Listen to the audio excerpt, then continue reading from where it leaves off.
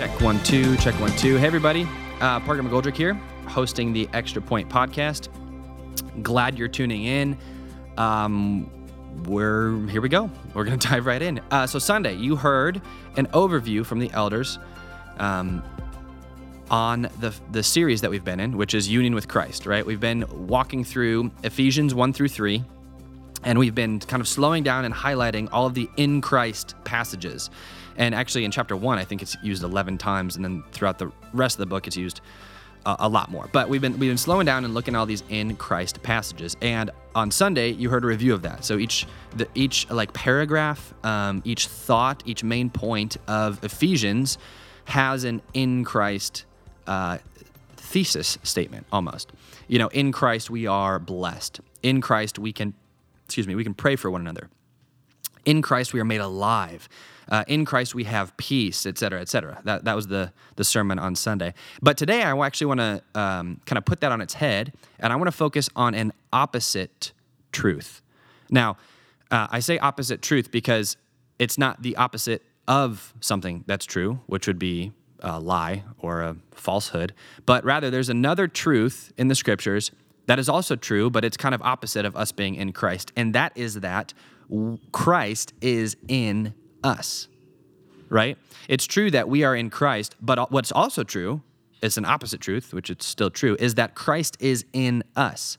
This is why Paul says elsewhere in the scriptures, Christ in you is the hope of glory. This is why we teach our children, ask Jesus into your heart, which is a oversimplification, but it's true. Whenever we are saved, whenever we say Jesus is Lord, according to Paul and Matthew, which is the gospel, whenever we say Jesus is Lord, we are in Christ and Christ is in us. So Christ is the presence of God and Christ's presence is actually in us. You could say his spirit, his breath, his presence is in us. Now, there's one passage in particular where I'm getting this from, and that's Ephesians 2, verses 21 and 22. Paul just summarized, I'll give you a brief, I think I tried to say quick and brief, a brief summary real quick of chapter 2 to get us to verse 21 and 22. Basically, Paul said that you were alienated, you used to be foreigners, you used to be strangers, but now in Christ you're brought together. Verse 19, he says, you're no longer aliens anymore. You're not strangers anymore. You're saints. You're citizens. You're members of the household of God. By the way, this household of God, it's being built upon the apostles and the prophets, but even more chiefly, it's being built upon Jesus. He's the cornerstone. He's the foundation. He's the basis for this house, and it's growing into a holy temple in the Lord. And verse 22 says that we are being built together into a dwelling place for God by the Spirit. So Paul uses two words here, temple and dwelling place. Now, we have to remember that Paul's Bible was basically, or is, what we call the Old Testament.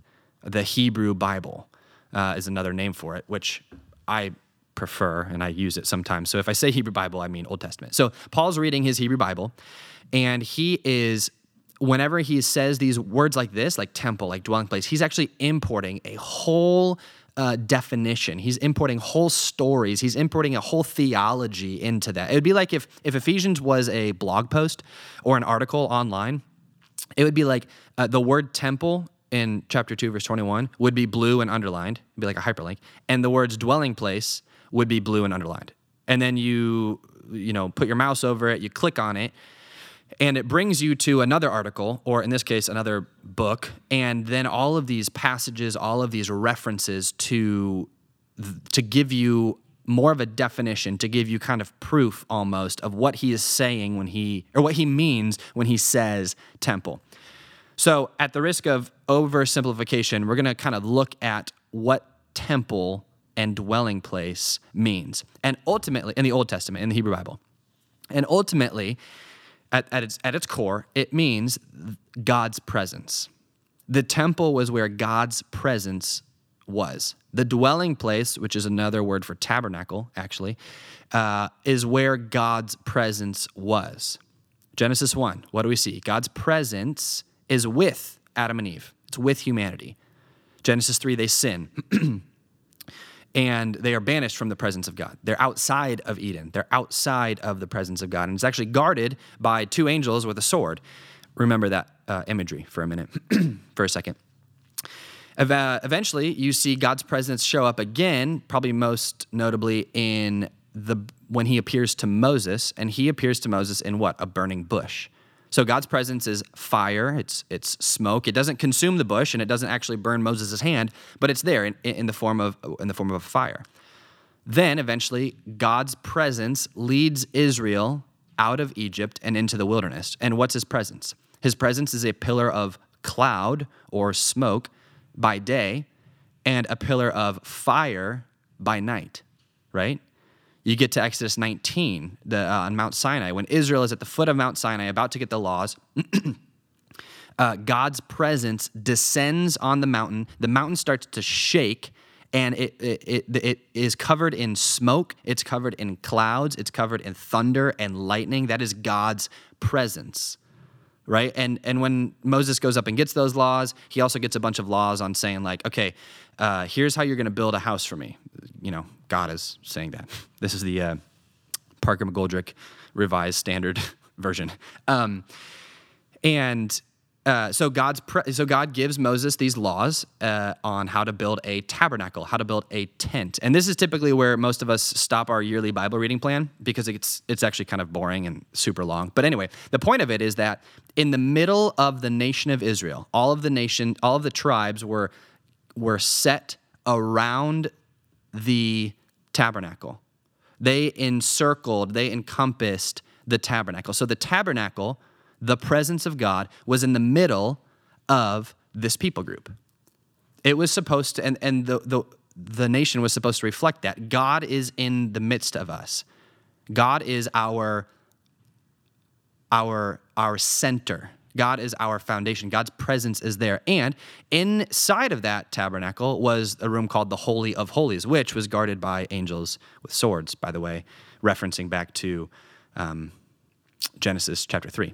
Anyway, inside of that is the Holy of Holies, and whenever God's presence descended, it says whenever Moses went in there, God's presence descended in the form of a cloud, and sometimes in the form of fire. And it was so powerful and so dangerous that if you went in there without doing the proper ceremonial rituals, without giving the proper sacrifices, taking it lackadaisically, if you went in there like that, you would be struck dead immediately. So that's the presence of God. Eventually, we know Israel gets into the land of Canaan. They kind of set up their own monarchy, and David is king. David's in this luxurious, extravagant palace, and he looks across the way, and he sees a little rinky-dinky tent, and that's where God's presence is. It's the tabernacle. And he thinks to himself, what the heck? How am I in this nice palace when God is in a tent? So he's like, God, can I make you a building? And in this really weird conversation, God says, no, you have too much blood on your hands, but your son can do it. And so David's like, oh, bummer, okay. So then Solomon comes around, and he's like, all right, I'm going to build you this temple, God. This is Solomon talking to God. And at the end of it talks about all the details, which are actually garden imagery. You see in these details in 1 Kings just trees and fruit and fields and all of this imagery that is just directly hyperlinked, if you will, to the garden imagery. And what was in the garden? It was God's presence. So the temple is finished. Solomon then prays this kind of prayer of dedication for the temple. And what's the first thing that happens in 1 Kings 7 and 1 Kings 8 is that the presence of God descended on the temple in the form of, that's right, smoke, fire, right? And so now God's presence is at actually the highest point in Israel, and it's in the center of Israel. So it's supposed to be God with his people. Now, we know that God with his people wasn't as true of the people, right? Because they didn't do a great job. They defamed the temple. They kept sinning. They kept rebelling. They kept actually making different gods and said, this is the presence of God. This is the presence of God. So eventually God's presence he's like, all right, that's it. I've had enough. And he leaves the temple. So that's what the prophets are all talking about. They're like, okay, where's the presence of God? Like, Israel, listen up. Get your act together. The presence of God has left because you guys are rebellious, and then they get into exile, all this stuff. Sorry, I'm going way too quickly, but you're getting the point, right? Is that God's presence was always in the form of either smoke or flame, and it was powerful. It drew people to it, but it also pushed people away who were too scared to be there.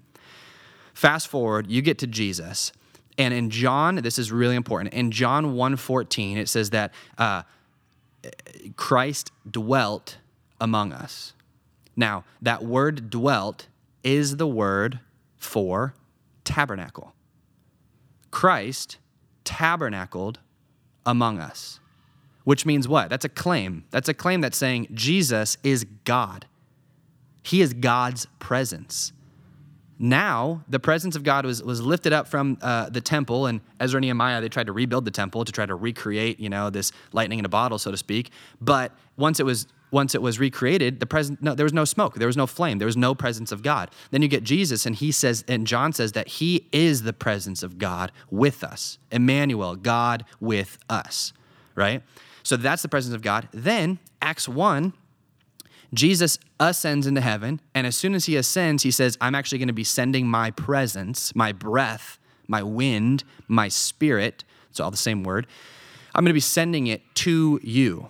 And in Acts 2, Pentecost, we know what happens. The Spirit descends, and it looks like what over everybody's head? It looks like tongues of fire. God's presence is no longer somewhere where we have to go to it in order to be in the presence of God. And if we go to it incorrectly, by the way, we'll be struck dead. But rather, his presence is now with and in us individually. Christ in us, the hope of glory, is the presence of God. So when Paul says we're being built up into a holy temple in the Lord, that means we, the church, are being built up together into God's presence. And you, he said in verse 22, he says, and you are being built together into a dwelling place of God by the Spirit. There it is. The Spirit dwelling inside of us, the church. Yes, us individually, but I think Paul's point here is us corporately, the church.